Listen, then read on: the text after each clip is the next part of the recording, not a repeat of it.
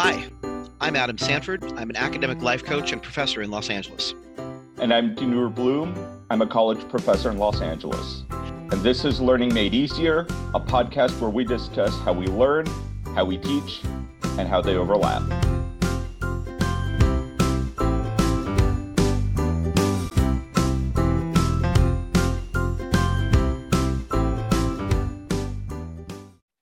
Welcome back to Learning Made Easier.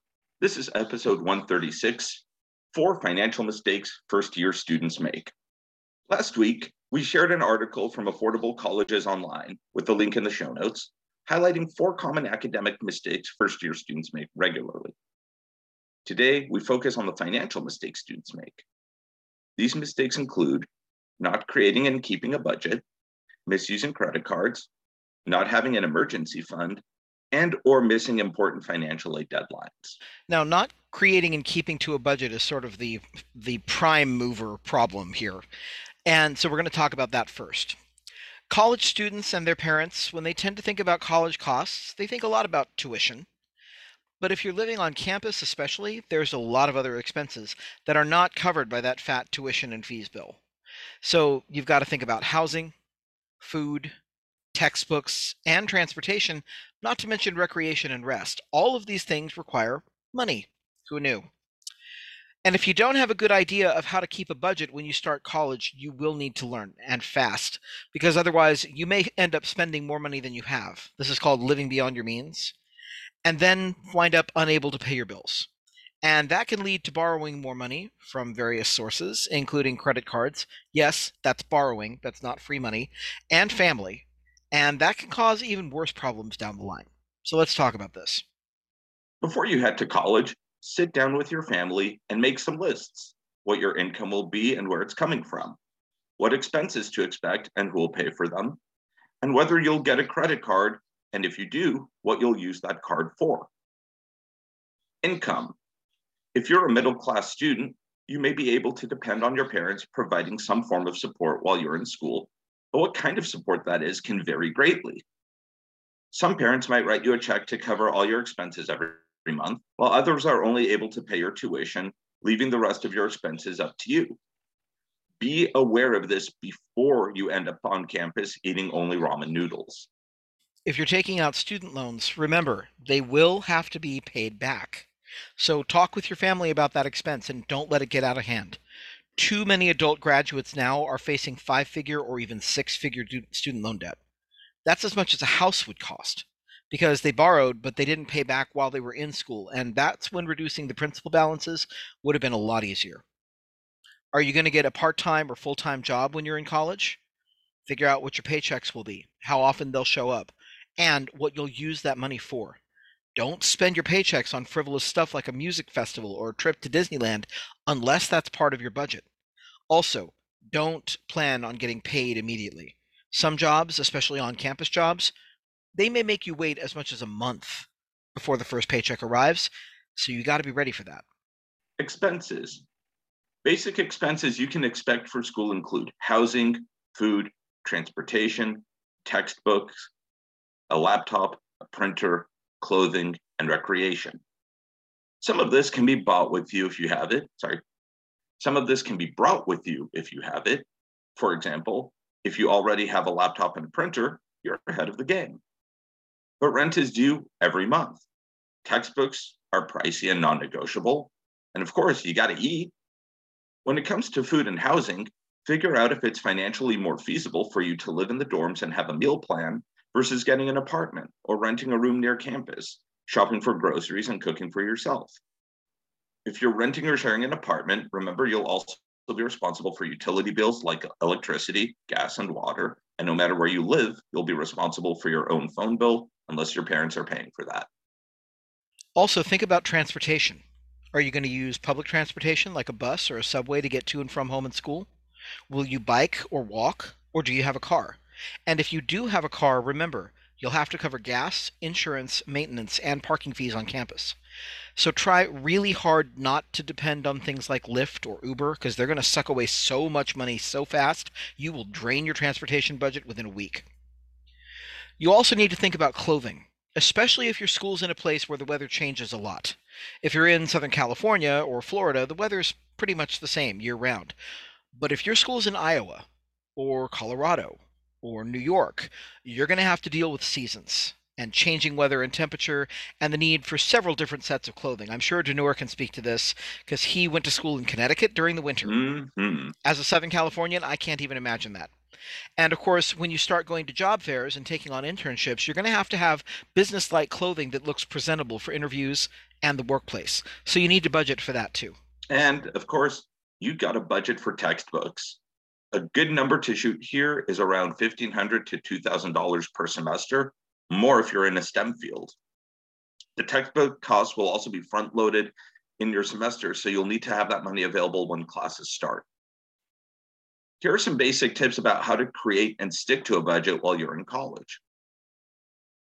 The first one is the 50-30-20 rule. Elizabeth Warren put this idea forward in a book she wrote about personal finance called All Your Worth, The Ultimate Lifetime Money Plan. In this book, Warren recommends dividing up your income after taxes and putting 50% toward needs, 30% toward wants, and 20% toward savings. If you're a first-year student who's been living with your parents up until this point, you hopefully don't have debts you need to service, but if you do, it has to come out of the 50% of needs. Take the amount of money you'll have available for the semester and divide it by the number of months that money has to cover. If you don't have enough to cover your needs with 50% of that amount, you'll need to find ways to increase it, usually by getting a part-time job. Needs include things like food, clothing, housing, transportation, utilities, and insurance. Wants, on the other hand, include things like travel, entertainment, upscale or designer clothing, gym memberships, going out to eat or drink, and premium cable TV channels. It may feel like it's pinching to give up those things, but you can work out in the campus gym without a gym membership on most campuses, and you can save money for special things like travel or going out for a special dinner. The second thing about budgeting is you've got to plan out when you'll look at your budget because just like a planner, if you don't look at your budget, it doesn't do you any good. Make an appointment with yourself at least once every other week to pay your bills and figure out what you've got to do for the next 2 weeks. What kind of money are you going to need? Online banking and budgeting apps can really help with this part of the budgeting chore that you're going to need to attend to. The third thing is if you are already going to school when you finally start budgeting, look at what you've been spending and how you've been spending it. Many students need to learn to cut back on non-essential things so they can buy groceries or pay the rent. According to NerdWallet, two of the most common culprits here are food and fun. People tend to exceed their budgets on this or not even have a budget for this all the time. So set yourself a food budget, and yes, that includes going out to the burger place with your pals, and don't exceed it. In the same way, set yourself a fun budget, and don't go over that either. Now, we already mentioned that you need to talk with your family about things like income and expenses, and then we said credit cards. So let's talk about credit cards, the third thing that you've got to talk with your family about, because that's the second big problem that we've heard.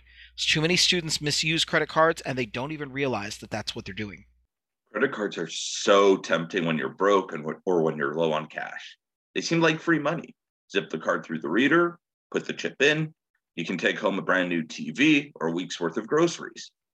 But the problem is, the bills come due quicker than you think, and they're an added burden on your budget. Still, college is one of the best times to establish a positive credit history and credit score. How do you do that? Simple. Buy some of the needs in your budget with your credit card, and then pay the card off in full every month. So if you know your groceries are going to run you about $80 per week, buy them all on the credit card and then pay them off with your grocery money when the bill comes.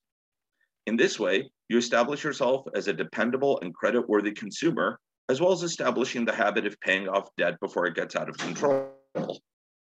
There are several ways you can establish a credit card. Get a student card, which will have a smaller spending limit.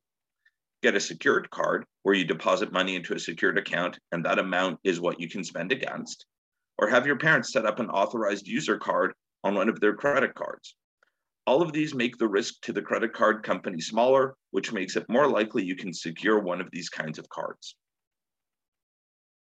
Now, one thing to be careful about, when your credit history gets good and your score goes up, you're going to receive lots of credit card offers. Don't accept most of them. Okay, I want you to all imagine Admiral Akbar here from the old Star Wars movies. It's a trap, okay? You should have at most two credit cards. One that you use, like we've talked about, pay your groceries and then pay it off, and one you don't. Both of them should have paid off balances. Having open credit available which you're not using improves your credit score as well.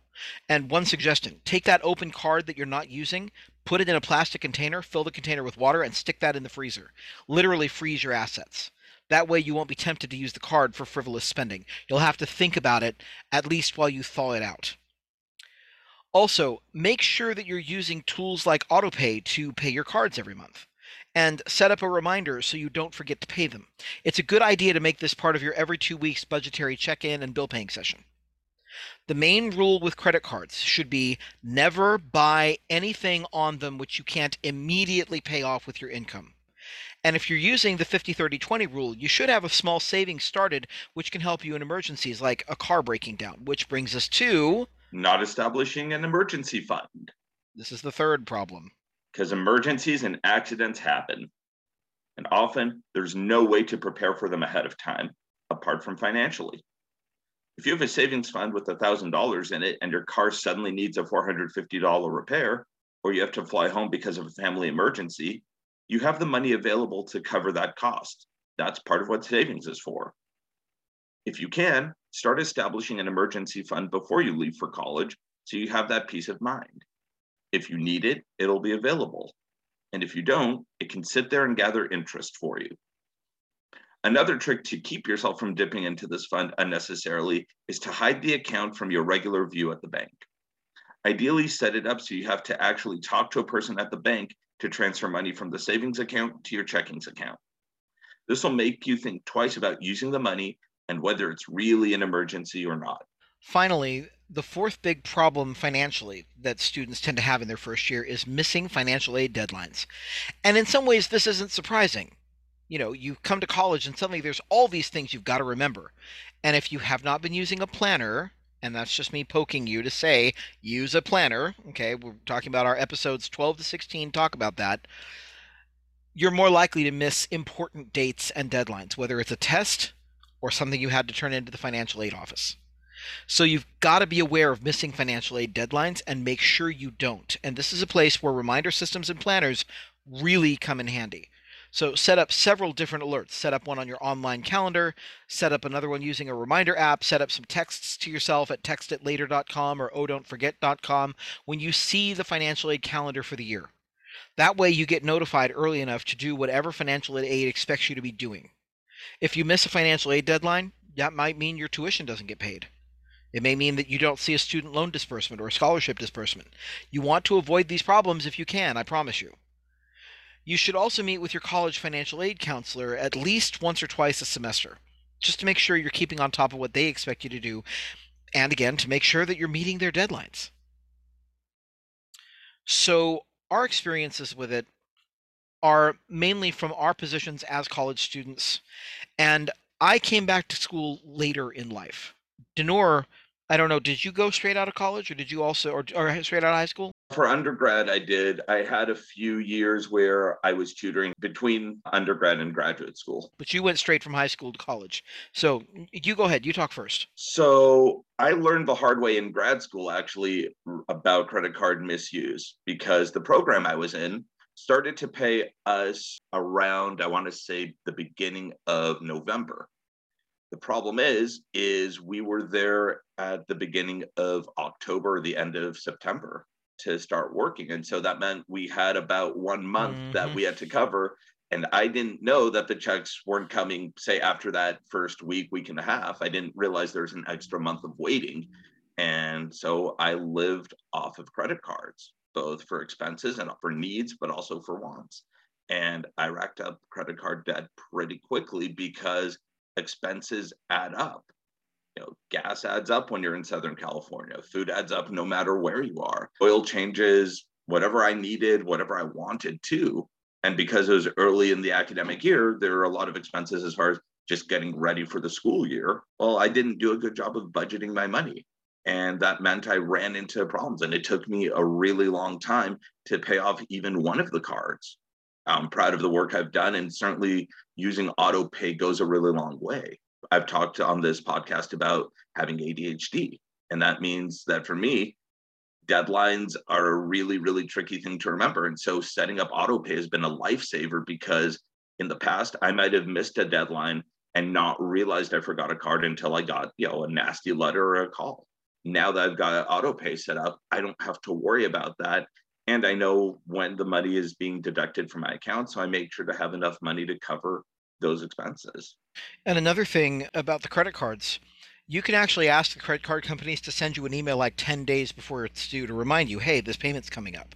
One of my credit cards, literally once a week, it sends me an email saying, hi, your current balance is this and your due date is that. And that kind of sensitizes me to, oh, right, on the 10th, I've got to make sure that I pay that, because that's when my next check comes and it's due on the 12th. So I got to get that taken care of, right? So anything you can do to sensitize yourself to, hi, there's a deadline coming up, maybe a good idea. Denor, one other thing I wanted to ask you about too was talking about the clothing issue, because since I never went anywhere to school that had snow, I don't know what kind of budget you would need for stuff like, heavy overcoats and boots and things like that. So can you talk about that for a minute? Sure. So I grew up in the Bay Area in San Jose. So going to Connecticut was a weather culture shock, as well as just a general culture shock for me. I think my nice overcoat was around 150 or 200 bucks. And that was a nice long black coat. It was heavy, but you're also going to want to get gloves, because New England winters, and if you're in the upper Midwest, places like Minnesota, places like Michigan, it Ohio. it gets bitterly cold. Ohio has the lake freeze effect, or lake snow. So you want to budget for things like boots, warm weather boots. You want to invest in good socks. You want to invest in gloves, in warm hats or beanies or toques. You want to invest in a nice scarf or two, because not only can it look professional or look cute, it's also good for keeping your neck warm, and you kind of need that during the winter out there. Hmm. So all of these are nice clothes, but they add up. And Hmm. be aware that you're probably, if you're moving for the first time to that kind of weather, and you don't have a wardrobe for cold weather already stocked up, you're probably looking at, I'll say, 500 to $1,000, depending on how many coats you buy, how many pairs of gloves, how expensive the boots are. But you're going to want to stay warm, because no one wants to freeze when it's February and it's below freezing outside. You want to be nice and toasty. Hmm. And then the other thing is, if you're not used to really hot weather, you also, like out here in Southern California, when the summers came, we're talking 115 degrees. And so for someone like Denor, who was from the Bay Area, where everything is always nice and calm around the 60s to the 70s, maybe the 80s if it gets really hot. Like the other day, I had somebody, a friend of mine in the Bay Area, say, oh my God, I got up to 82 here. I don't know how you people do it. And I'm like, 82? That's nothing, because where I come from, 115 is normal summer weather. So you also need to remember that you're going to have to buy things like water bottles. You're going to need to make sure that you have decent but still, modest enough clothing that you can wear it on campus without like getting pulled over by the purity police. But you need to wear light cotton. And there is actually a difference. I don't know if you've ever ordered t-shirts online, but some of them are hella thick, and then some of them are thin like a handkerchief. And when you're in hot weather, you need the thin cotton. You need the stuff that breathes. You need the stuff that isn't going to insulate you and hold in your heat, because it's already 115 degrees out. Okay, you have no interest in being fried to a crisp. And you definitely want the stuff that's moisture wicking. So be aware of the climate of the area that you're going to be moving to, because that clothing thing is a really big thing that not a lot of people think about. One thing that a lot of people just take for granted in Southern California and is in the desert areas, you need a hat that shades your face, and a baseball cap will not do it. Okay. I remember when I was in high school. So in Southern California, people put on parkas when it gets to be about 50 degrees, because we freeze our tuckus off when it gets to be about 50 degrees. There were two kids who had moved to our school from Oklahoma. So you can imagine the winters that they went through. So they're looking at us as we're all walking around shivering in our ski jackets and our parkas and our hats in like 50-degree weather, and they're laughing at us because they came to campus in like September, when the heat of the summer was already mostly peaked at that point, at least back in the 80s it was. But then And so they're walking around in shorts, and t-shirts during the winter, and we're all looking at them like they're crazy. And that lasted right up until May, when the first heat of summer hit, and we were looking at 95 to 100-degree temperatures, and the two of them were walking around going, "We want to die. We want to go back to Tulsa. It's not this bad in Tulsa. We don't want to ever live here again. We hate it because it's so hot here." Because that concept of that level of heat just, it didn't click with them. And so, and then the next year they were wearing parkas in the wintertime too, because they had adjusted to Southern California climate. But it takes about a year for you to adjust to the climate. So again, first years, you're going to have to spend, not a gigantic amount of money, but you're going to have to budget for clothing that fits the weather. And that's a big thing. So going back to credit cards, I came from a working class background, and neither of my parents was especially good with money. My dad was really good at borrowing us into deeper and deeper debt, which is why my parents lost their house. And I also, the first time I went to school, I was in community college. I was living at home, and I didn't need a budget at all because community college at the time was like $10 a unit or something. I mean, it was incredibly cheap.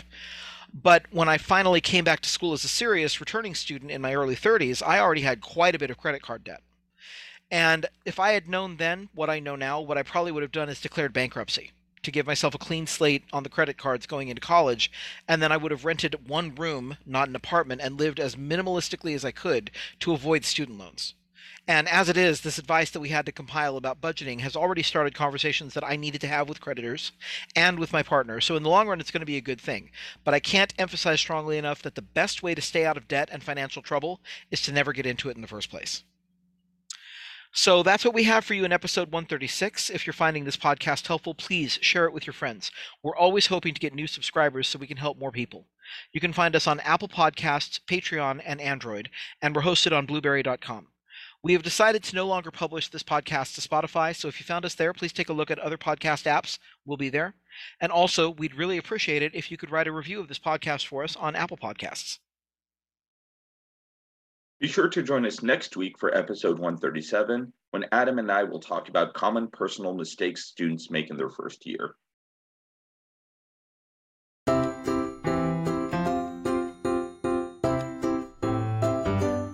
You've been listening to Learning Made Easier, a podcast about how we learn, how we teach, and how they overlap. We want to say thank you to all of our supporters on Patreon who make this podcast possible. If you want to support us, please go to www.patreon.com/learningmadeeasier. And we look forward to seeing you next week.